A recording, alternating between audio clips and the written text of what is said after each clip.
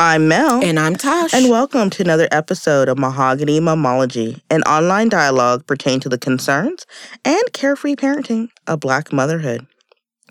This week, our marvelous Mahogany Mom of the Week is Lynn. She's a member of the Mommy Moves tribe and wears many hats on working on their hub space for mothers. Congrats and thank you for your hard work, Lynn. Congratulations, sis. And now, on to the show. So the idea of being a mother and facing motherhood brings, of course, various emotions, right? Happiness, sadness, just everything of the unknown.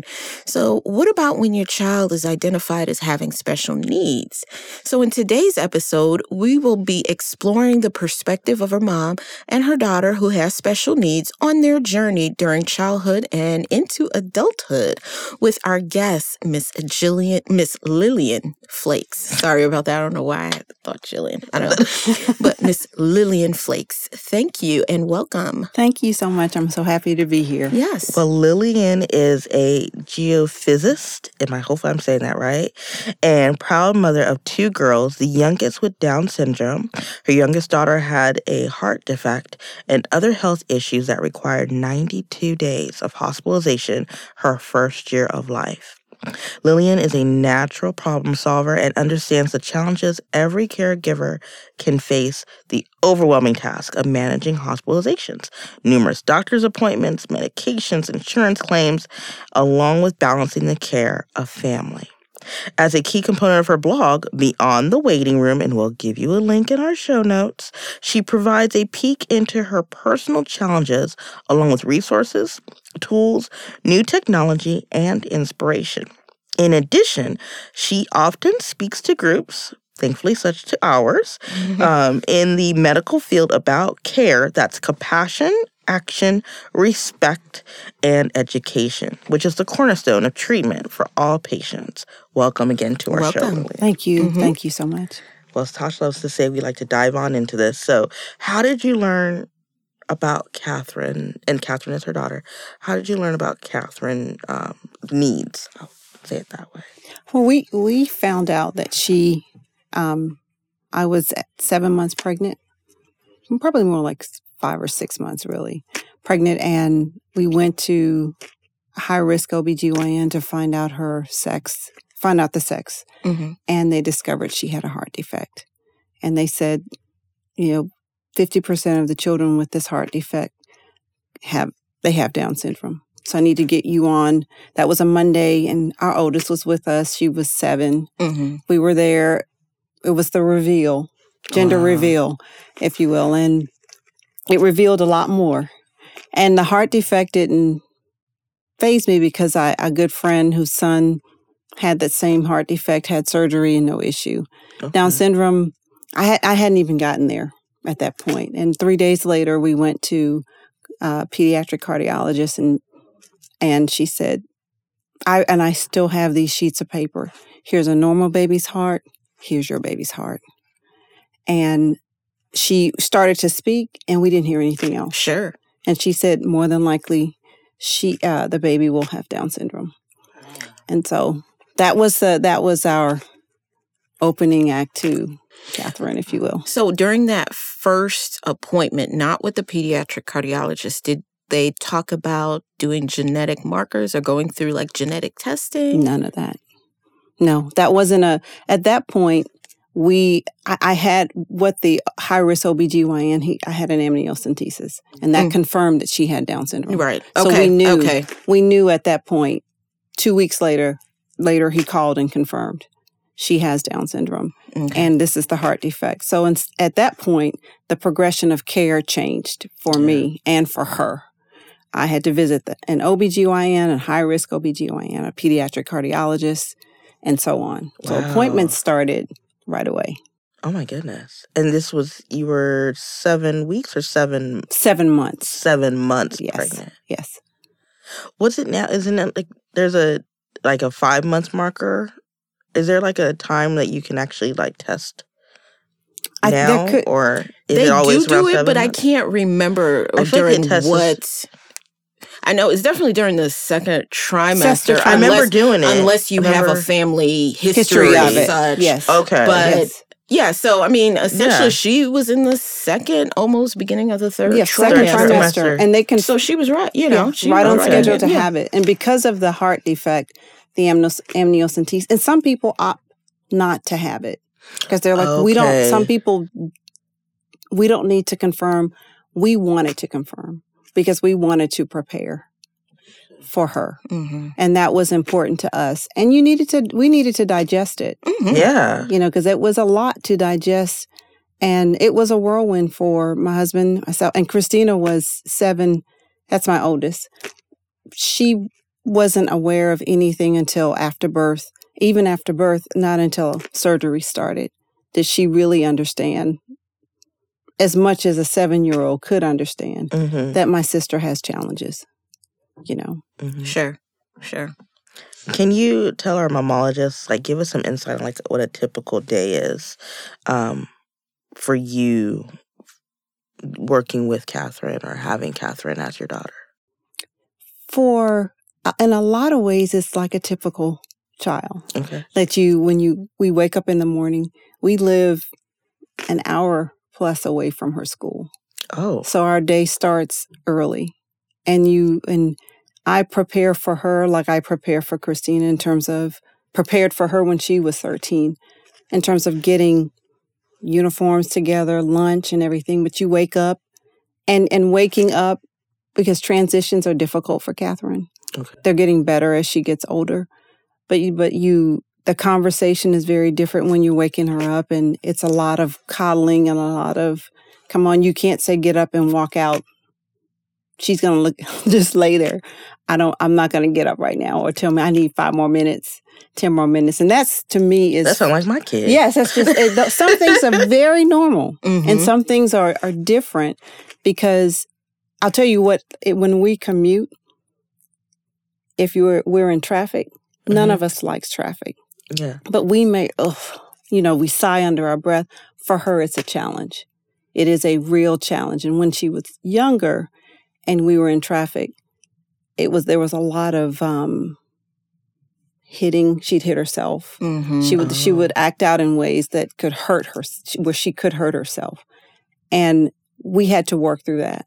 Okay. Because you had to constantly soothe any trick. Here, you want some gum?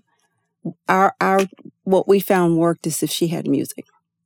So she's in school most of the day, like any typical child would be. And you pick her up. Her afternoons, there's activities. She goes to therapy. We recently changed to once a week.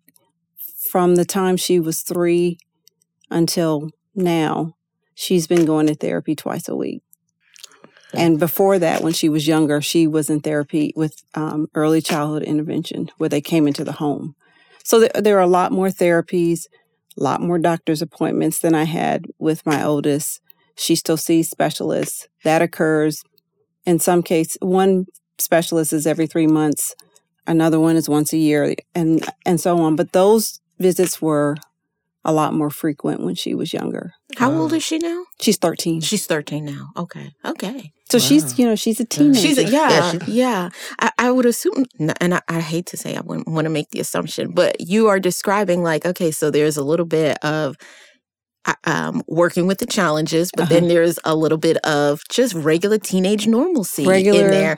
And it's just like, how do you balance? You're fighting screen time. I was going to say, how do you balance all of that? And she's like, no, I want 5 more minutes. And you're like, no, this is enough. You have to put it up high where she can't see it. But the challenges were when she was younger. And I was thinking about this morning. If you look in our house, we have locks up high because she was a runner. When she could open the door, she would run outside. And you would think, we thought she was upstairs in her room and she's on the back lawn. Oh, so you had to move like a regular door lock up. Yes.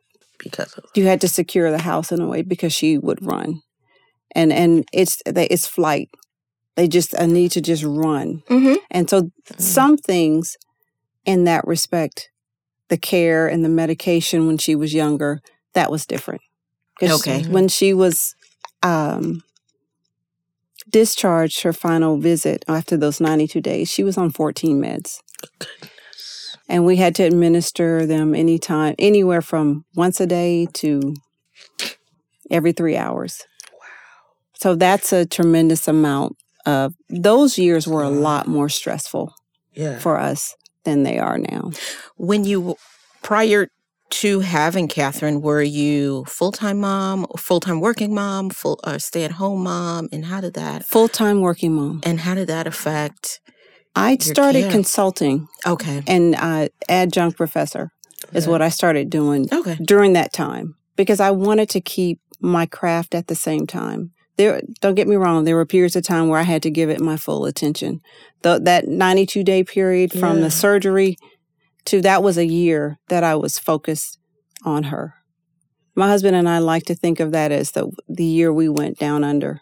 Because if you ask me what happened in 2006, she was born December 2005. I couldn't tell you what was in the news. I couldn't tell you. The only thing I remember is Katrina from that year. Yeah. Well, I had to think. Yeah. Mm-hmm. But there wasn't much else. I can't recall anything that was significant going on in that year because we were in the midst of her care. Mm-hmm. And of course. Yeah. I think most people will probably only remember Katrina too. So okay. Yeah, I remember. Yeah, I think it's kind of normal. Mm-hmm. So, well, let me ask you, as we are discussing just the perspective of special needs, is there a way we need to be speaking about your daughter? Is there such language that affects the way how we discuss her and her abilities when you are either talking with us or talking with new people or anything like that? You know, what strikes me is the terminology. Yeah. You see a lot of, and for me, as long as you do not use the R word. Gotcha. And I'll go as far as saying I am offended when I see it in official documents to describe individuals mentally challenged, differently abled, special needs, intellectually challenged. Those terms are, and some people may have issues with any one of those. I don't. Okay. I don't. I just don't like when people refer, because that demeans and it can marginalize that community, our community, our children and individuals. And that's what's hard to listen to. And for the longest time, like you're mentioning, they were in medical documentation. And so it's just one of those things.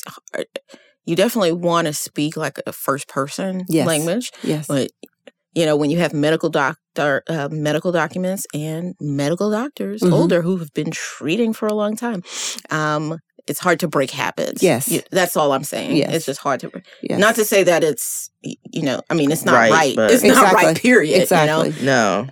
Exactly. But yeah. Exactly. That has been embedded in our environment, sadly. But I think it's changing. I think people are moving and they're educating themselves. Right. And becoming more aware. Cool. I am noticing that. You mentioned that your drive or commute for her school is an hour. Is this a specialized school other than where your other daughter went to school? Yes. Okay. It's a school that caters to children with special needs. Are there quite an abundance of these schools throughout the United States, or do you find like people are moving, transporting themselves to live within the vicinity to come to this school? I know there are some families I've met at her current school who lived as far out as we do, and they've moved closer in, so that they have access. Yeah, and that's another part of this. We live in the Metroplex, and there are numerous tools and resources available to us for people who live in the sticks way out. Yeah, they don't have the resources. They don't have the information or access. Or to get there, it's too much. But we found that this was a great choice for her at this season as a teenager, a preteen. She's been there 3 years. Oh, okay. So it's done well for us. Good. Where was she at before then? She was at another private school that was closer in. Was that more mainstream? No, it was in fact more focused. The student-teacher ratio was like 2 to 4. Oh, wow. It was really specialized. I know, I'm like, focused. that's great. And she really blossomed. Yeah. That's where she learned how to read. Okay. And that's where she thrived. But as she got older, the demographics of the school didn't change a lot. She needed more interaction. She needed more socialization. When you look back at her at 3, from 0 to 3, she was at home. Mm-hmm. Okay. She couldn't interact with other kids. No mom's day out for health reasons. She was with us. So socialization, that was delayed for her. And the next step was we put her in the public school pre-K program for a year or so. Mm-hmm. And then we switched her to a friend's child facility, and that was even further out. But again, and that provided the socialization. Yes. And that was typical. All of the kids were typical in that environment. And it pulled her socially. It really closed a lot of gaps socially. And then she went to the other school. We wanted the more focused effort for her to learn. Sure. Nice. What are some features you would consider, what features parents should consider when looking for schools? The first thing I look for, and I call it a school's opening statement, how do they greet you and how do they greet your child? What's their temperament? And we all have that intuition when you meet someone, okay, is my child going to be okay here? And then I look for the safety and the environment. Is the environment safe? Is the environment warm? Is it welcoming? What is it going to give her in that? And I look at the mission and the philosophy of the school to see, does it align with what I want her to have? Mm-hmm. And the one thing I can say I've derived over the last 13 years, and I think the last, because my oldest is 21, is it's not a one-size-fits-all. And a one-size does not fit your child the whole time. You have to you constantly revisit, is this working for her at this time? And if it is, you keep on moving. And if it isn't, that's difficult when you have to pivot. I was going to say, because a lot of the things that you're describing are things that I think a lot of parents have to think about every year. Is this still the right fit? Does it still make sense? I don't care if it's a public school, private school, charter school, Montessori. You're always, evaluating that thought process. But I feel like we just have more choices in this case, whereas you're like, ooh, if I got to pivot, you don't have an abundance of choices. Yes. So do you find that you ever thought about like private tutors? Is there such a thing? We have private tutors. Okay. In addition to. Oh, okay. We have and she's a public school teacher that teaches special education. And we found her through another parent that uses her for their child. And she's been working with her now for almost a year. And it's just another venue, another opportunity for her to capture information. I was going to say, what made you decide to, get the tutor in addition to traditional schooling? What was the motivation behind that? The motivation is we're blessed that she has the ability to learn. Now, she's 13, and when you have to sit and read that your child is reading at a first grade level or second grade level, that comprehension is at kindergarten, you're just like, whoa. But my motivation and my husband and I, when we think about it, we think about her long term. And we think about if she could read. And my husband was very adamant about, I want her to be able to read if she's able to. And she is. And that's one of the things she works on. A lot of reading, fluency, comprehension. And if she's 25 and she's reading Junie B. Jones, that's where she is. She's moving at a pace that she continues to learn, and that opens up new opportunities to her, just like it would anyone else. Oh, absolutely. The same thing. Yeah. She has her favorite books. She does not like Bob books. She was in an SMU. Oh, really? She's not. Said, no, we ain't doing these Bob books. I'm not doing it. And it's not that and I don't think it's the subject. Yeah. It's just I don't want to do this. She's like, yo. She was in a reading I am grown. Yeah. You know what I mean? Right. She doesn't want to do that. But she has her favorite books. Favorite toys, favorite everything. She's, in a lot of ways, she's typical. A lot of ways she's typical. And in a lot of ways, the special needs with socialization, inappropriate language, behavior boundaries, all of those things is where you see where she's special needs that comes up. Mm-hmm. Mm-hmm. Do you see Catherine being independent? I see her being, what we're thriving for is for her to be as independent as possible. Mm-hmm. And when I think of independence, I think of my oldest daughter on her own. Mm-hmm. No. Okay. No. She will not be able to live alone. That's not an option for her. And I would be afraid someone would take advantage of her. She's always going to need that extra layer. She's always going to need it. We just want to make sure, I keep saying we just want to make sure, we just want to make sure that she's not living in poverty or not living at a substandard level when she's an adult. And it's amazing where you're placed in life. When my oldest took piano lessons, her recitals were always at a nursing home. And we would go to the nursing home and we'd see this young man with Down syndrome. And this is before Catherine. And I would always say, why is he here? And that's one of the options that's available to adults, is to live in a nursing home, a group home.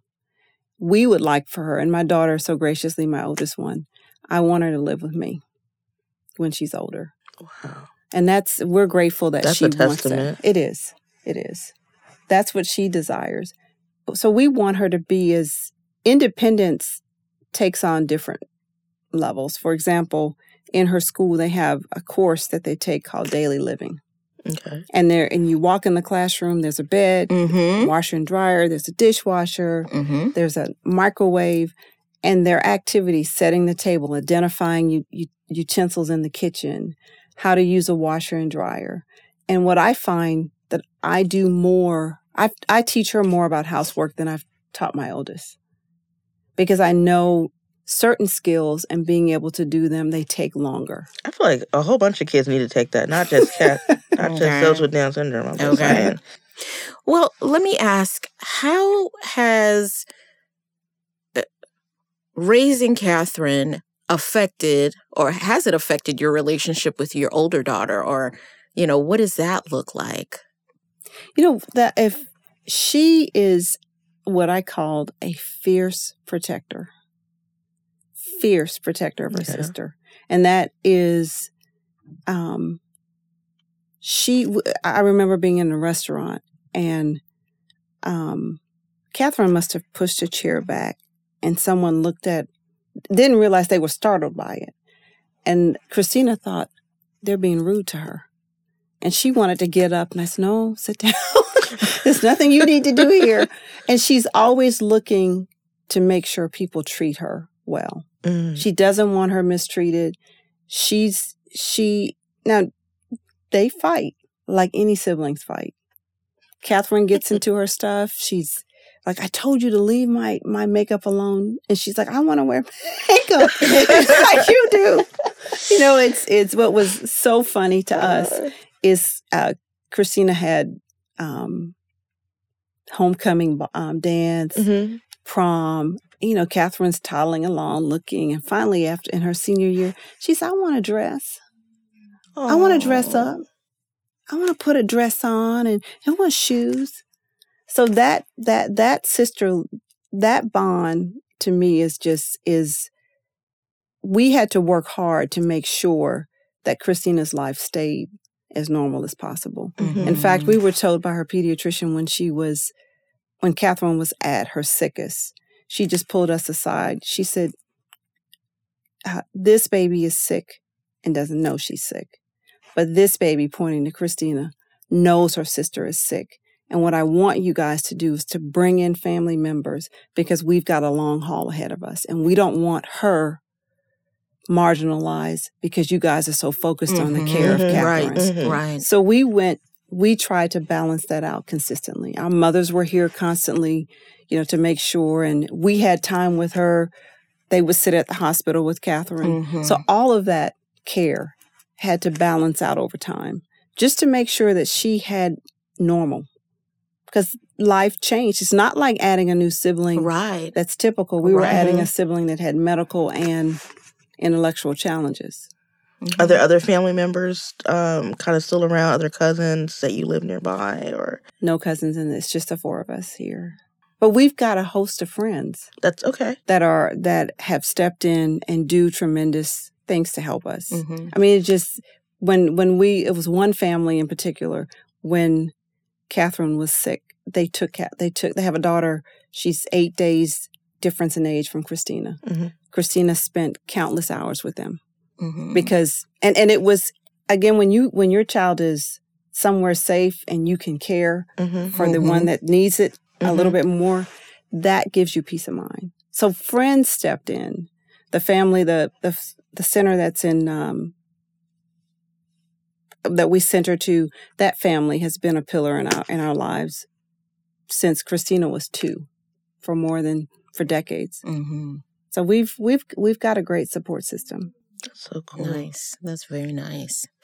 Now, going back to the schooling for Catherine, I've been doing some research, and they were talking like while students with special needs overall are more likely to graduate with a traditional diploma. So I'm thinking thinking high school and such like that.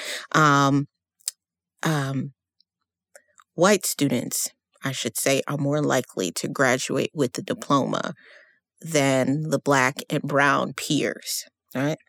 So we've been talking so far about her education and how how are you preparing to overcome that statistic of potentially not completing school. But it sounds like, you guys are very much on the path of her trying to complete. We're on the path of getting a diploma. Exactly, of getting the diploma. Have you encountered other Black and brown families who have children who that are struggling in the system, quote unquote, say. A lot of families struggle, and what's so unfortunate in the school system, and I was reading up on legislation. Something was on the news last night about services and what's available to our community and education. When there's a cut in funding, it hits the special needs community pretty hard. Immediately. It's an immediate hit to them, to us, not them, because it's me. There's an immediate hit to it. And for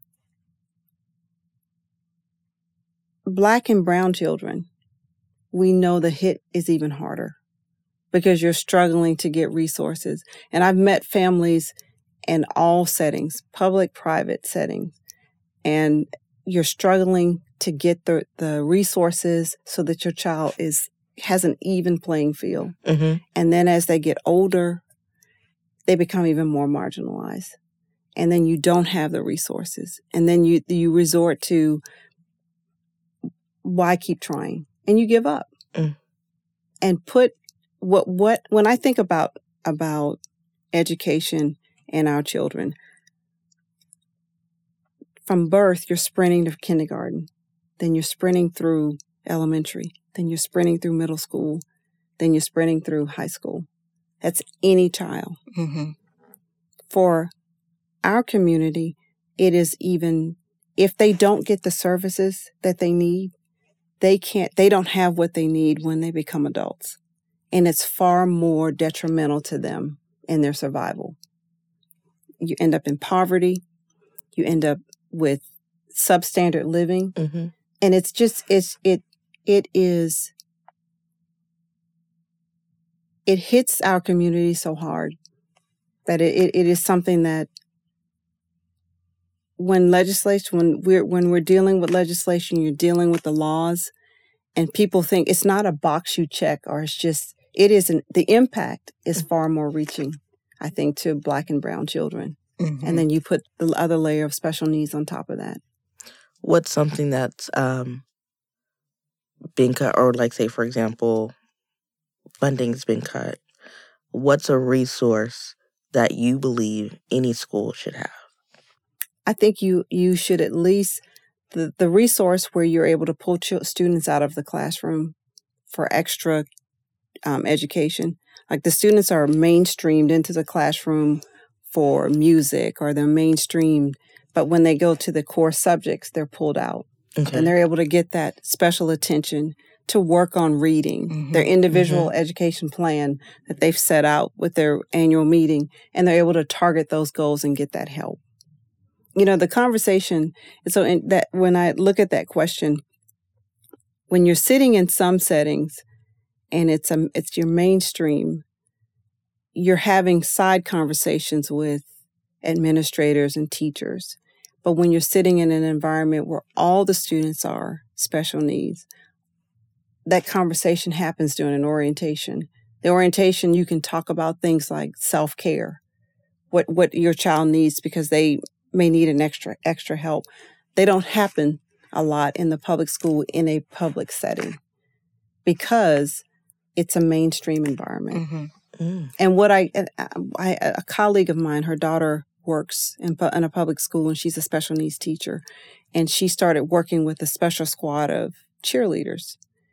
And the parents did not want the children with special needs to be affiliated with their typical children. So they tried to get rid of the program. Why? Because they just didn't, that didn't fit. This doesn't fit. It's not perfect.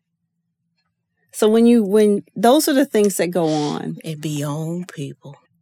Yeah. They so busy worrying about. Like. Nothing. Yeah. Okay. Because it don't matter. So yeah, that's it's just. That is disheartening. It very much is. I like that's not even the adequate word I want to say. Is Catherine involved in any activities? Now she mentioned the cheerleading. Is she involved in anything outside of quote unquote school or within school, like extracurricular? Yeah. She's involved in swimming. Oh, cool. And she swims at a swim school that Christina attended, which is so cool because it is, and what I loved about it is because I was reluctant. Okay. Because they're going to be behavior, attention. She has attention deficit. She won't pay attention. You walk in and I said, hey, I have a daughter. She has Down syndrome. I want to put her in a class. She has challenges paying attention. And he immediately said, we'll pick an hour that's good for her. We'll put her in the corner of the pool, and we'll pick a teacher that has the right temperament to work with her.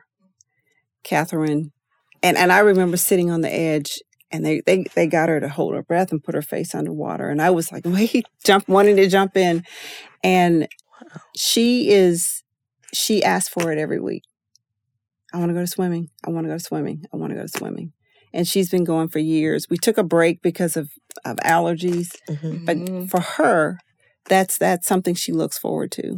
We tried gymnastics. She's done that. And that's gone well for her. Next year, we want to try cheerleading at her school and karate at her school. Oh, nice. So the activities are out there. And businesses and individuals give of their time to accommodate. And so we look forward to seeing what that does for her. Now, one thing we're doing this summer is sleepover camp. Oh, yes. At the school? No, or is this like a outside organization? It's a summer camp. It's a summer camp. Sleepover camp. Is it geared towards children with special needs? Okay, she'll be fine. Okay, yes. She'll be fine. No, yes. But you're still a mom. And any mom. These are just any mom things. Yes, they are. Yes, they are. I have the concerns I had when Christina went away. Exactly. The first time. It's just like, what's funny is when I told her, I said, you're going to sleepover camp. And I said, now you're going to stay there. And I named all of her friends that are going to be there from school. And she said, you going? I said, no, Mommy won't be there. I'm coming home. I'm not going to sleep there. So we'll see how this turns out because she's like, all right. But I think all right, you go that first day. She's going to be like, bye. Right? And you're going to be like, I hope so. Just run. She's going to be like, With my baby. Can I get a hug? Bye, Mom. Bye. And then, of course, Mom goes in the car and cries. Yes. That's what we do. Yes, I will. That's exactly what we do. She didn't even hug me. Right. Exactly. Exactly. I love it. What's the name of the can you tell us the organization that you're doing it through? Seek Camp. Seek Camp. Do you mind spelling that for the SEEK Camp. Is that national or is it specific it's a to local the metro? camp. Okay. And a number, of course, when, because one mom mentioned it to me, you've got to send her. And I was smiling. And in my mind, I was saying, I'm not sending her away to sleepover camp. And she said, they're not. She said, I know what you're thinking in your head. There are 9 or 10 students from her school going. And this is my daughter's second year. And I started tracking down parents. I'm like, is your daughter going? Yes. My daughter's been there 3 years. My daughter's been there 2 years. And one mom's like, I don't trust anyone.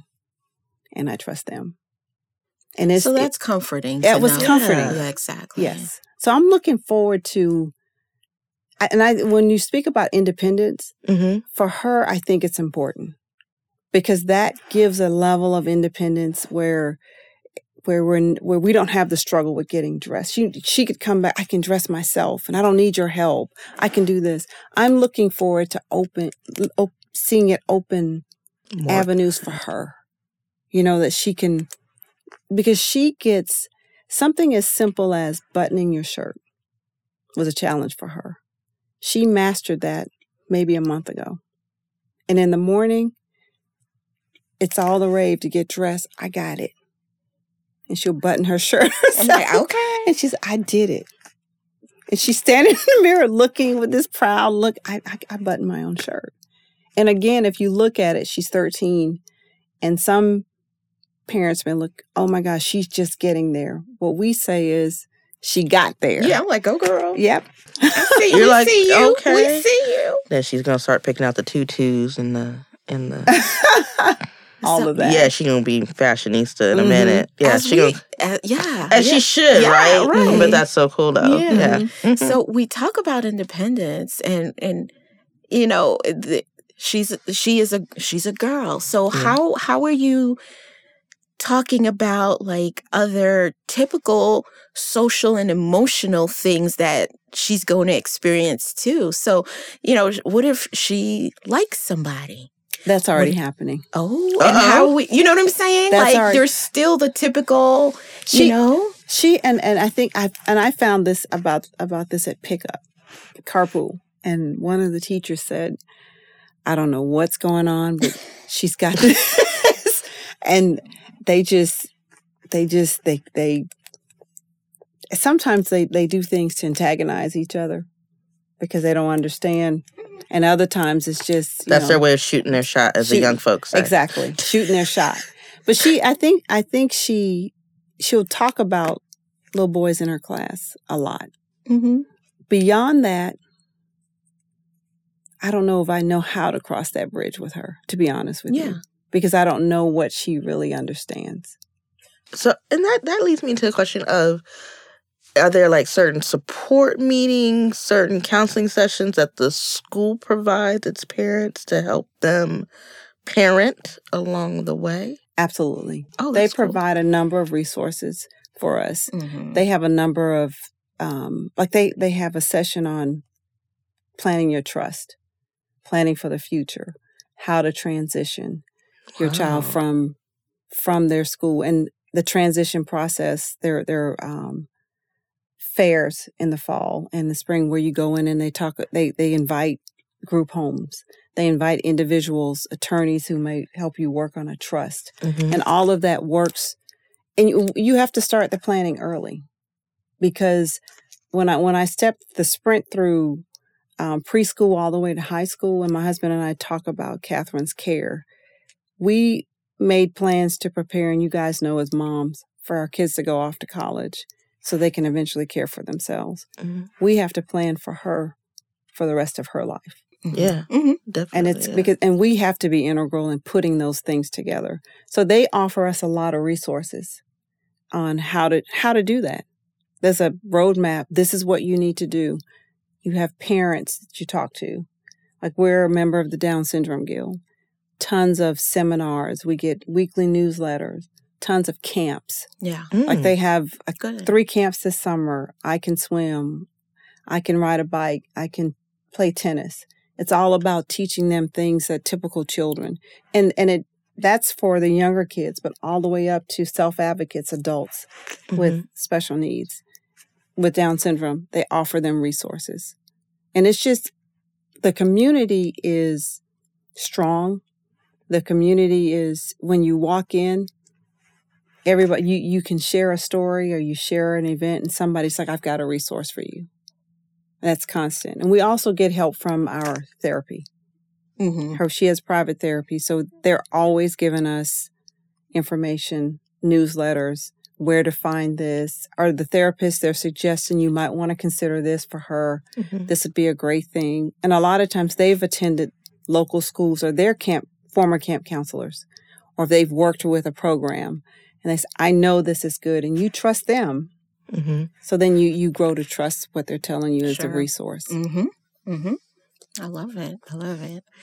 I'm just thinking, I'm just like, she's 13, you know, like she likes boys. Yes. You know, she's going through puberty. Yes. It's like, all of that. How do you deal? You know? Because the body's still accelerating. The body is still the body. But you know? Everything is on time. Everything is on time. Okay. So when everything, and you got to deal, you know? you deal, and you have to. I remember when the time came, you're sitting there dealing with it, and I was sitting, and at that time we had a nurse that would come in the evenings, and I remember looking at her. I said, "So what do we tell her?" She said, "You tell her the same thing." Okay. I said, "What are we gonna do?" She said, "We're gonna do this. We're gonna." You know, we went through it, and it was probably just shock. Yeah, because you don't know, like you don't. Yeah. You're not even thinking about that. That's the last thing. Have typical developing things is the last thing on your mind, because you're always, and you know what, I'm not even going to speak for you, but it's just like, you're always, and the pediatrician had been you're thinking like other stuff, you're like you're hyper focused, and you're forgetting the present of being mindful of the quote unquote present. Yeah, and the pediatrician had been telling me for 2 years, probably in a couple of years. And I'd say, okay. And I just kind of brushed it off, like praying, Lord, you know, you can hold this back from her. She doesn't have to get this. She already gave her like hysterectomy. Like, she already had removed the whole process. And God said she's still a girl. She's still a girl. Okay. And she responds well to it. She responds. It doesn't.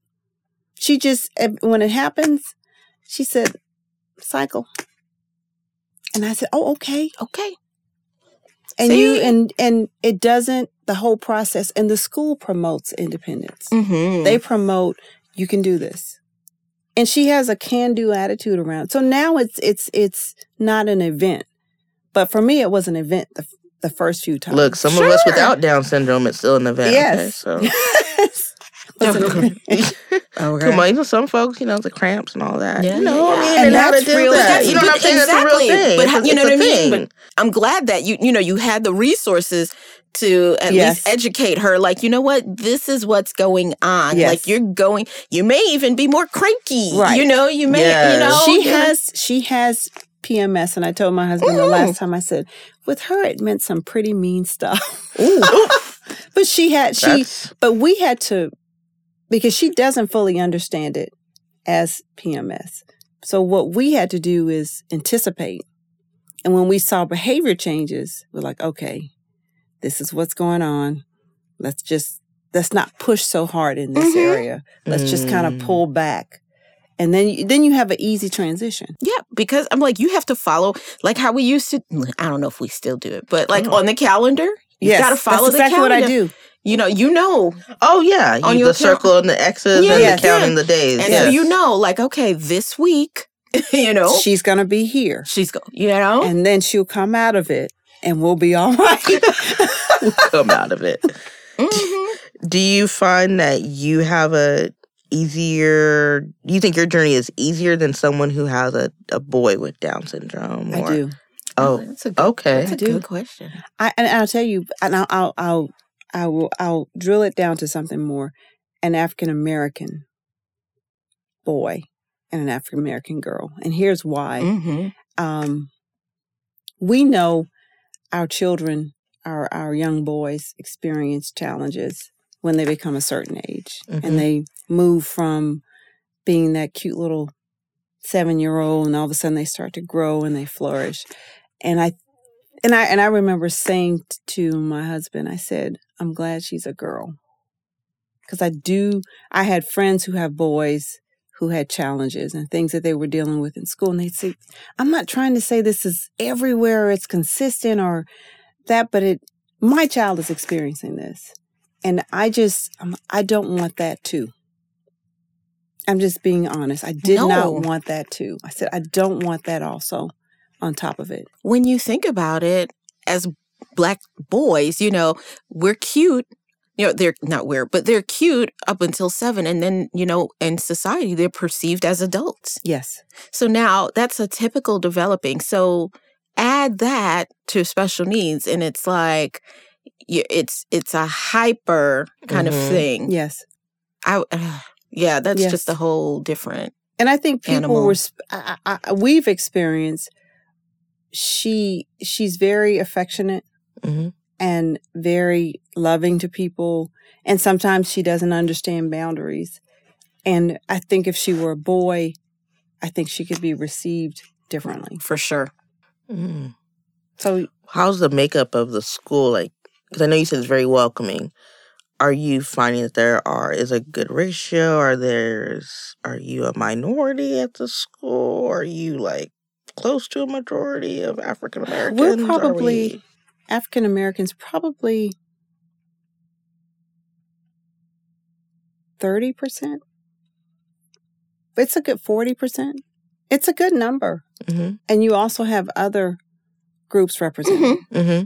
Probably half is minority. If I could sum it up like that. Okay. Half is minority. And a large portion of the students have Down syndrome. Large portion of them. Okay. Because she's mainstreamed in. So she's at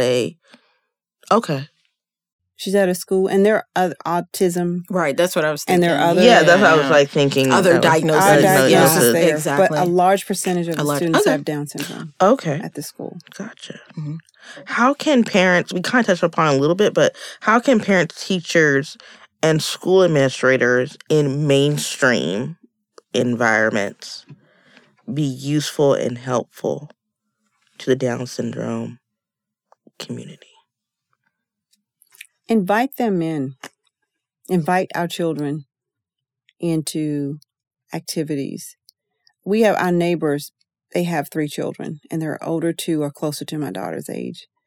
And what brought me to tears, because Catherine had my phone, mm-hmm. and she was playing off in the driveway, and I observed her, and I don't know I think Merle was out there, my husband, and she can take video on the phone. Uh-oh. And there's a video of her sitting with my neighbor's youngest, who's a year older, and a girl from down the street, just hanging out. And I didn't know, and I was in tears when I found it. Because sometimes, and not very often, but the older 2 were friends with my oldest daughter. And when they see her, they stop. The middle child is a boy, plays football. He'll stop whatever he's doing if he's hanging with his friends and come over, hug her, pick her up, talk to her.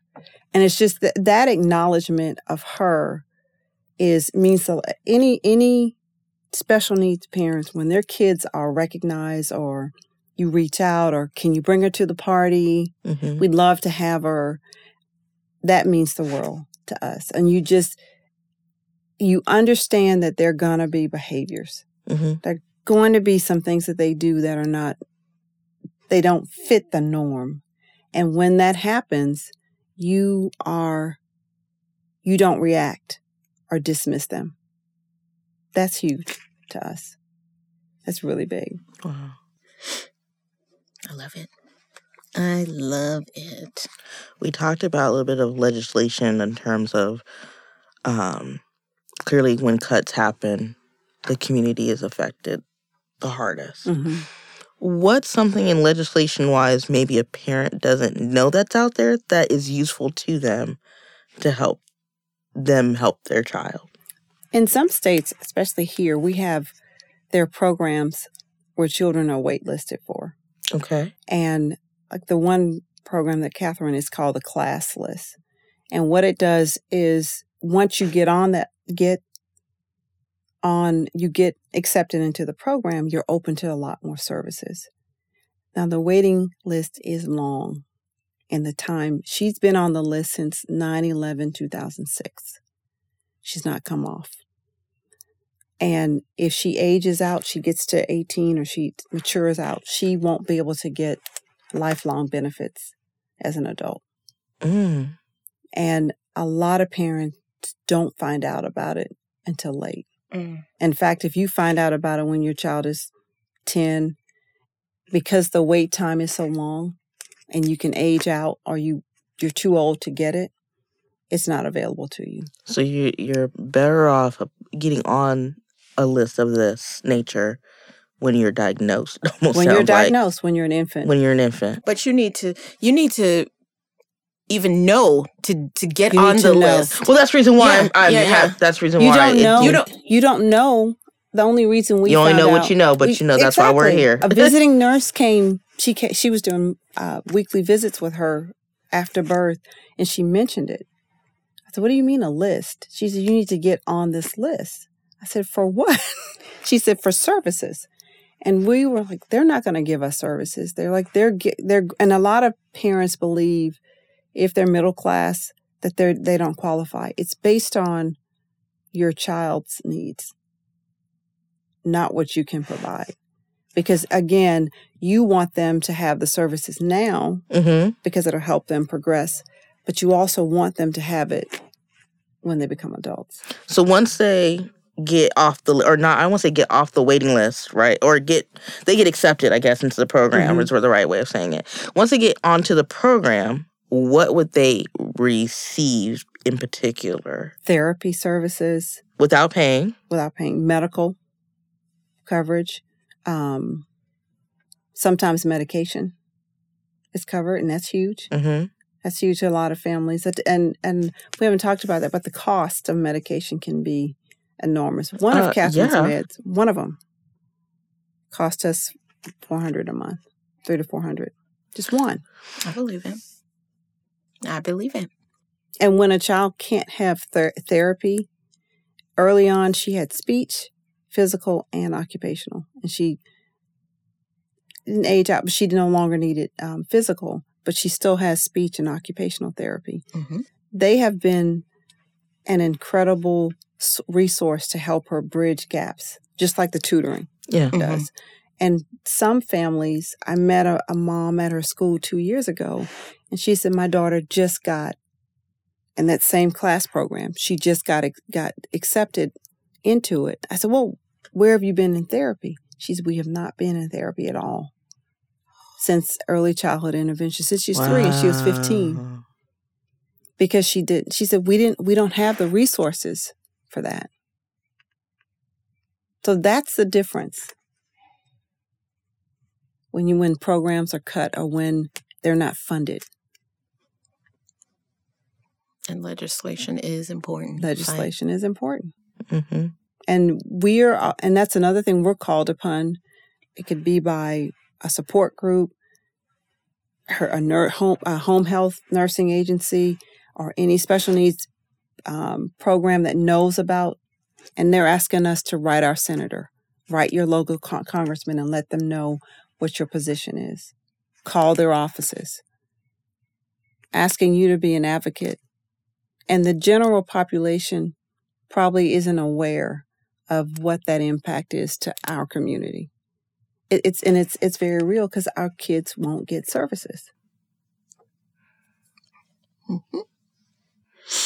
What's I know we probably talked about this. Do you know of any support groups that you can recommend to mothers who have children with special needs? The Down Syndrome Guild has been a cornerstone for us because of the different resources.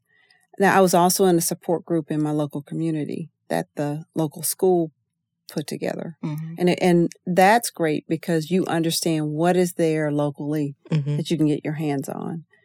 And I think every school district probably has a support group.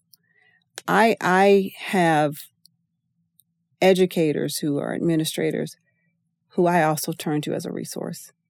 And they're always telling me if I'm running into something, I'll pick up the phone and call one lady in particular. And she's like, okay, here's who you need to call. Here's what you need to do.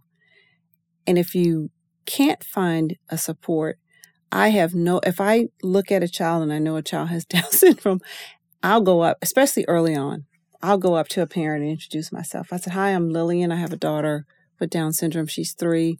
I see that your our daughter has Down syndrome. And we often start a conversation and I learn about that.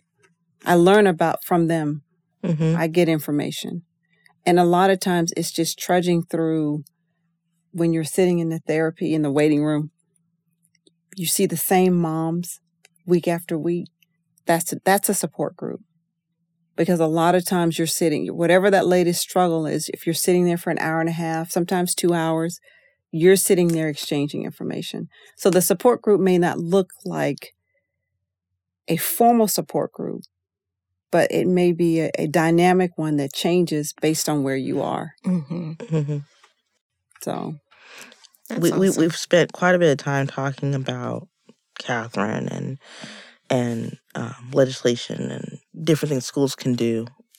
And we try to ask this question of a lot of our guest momologists, but what is your self-care like? Right now, it's interesting. Getting my oldest off, she's about to be a senior in college. Getting her off and getting her through the last 4 years and taking care of myself I've just started to turn back to me in terms of what that looks like.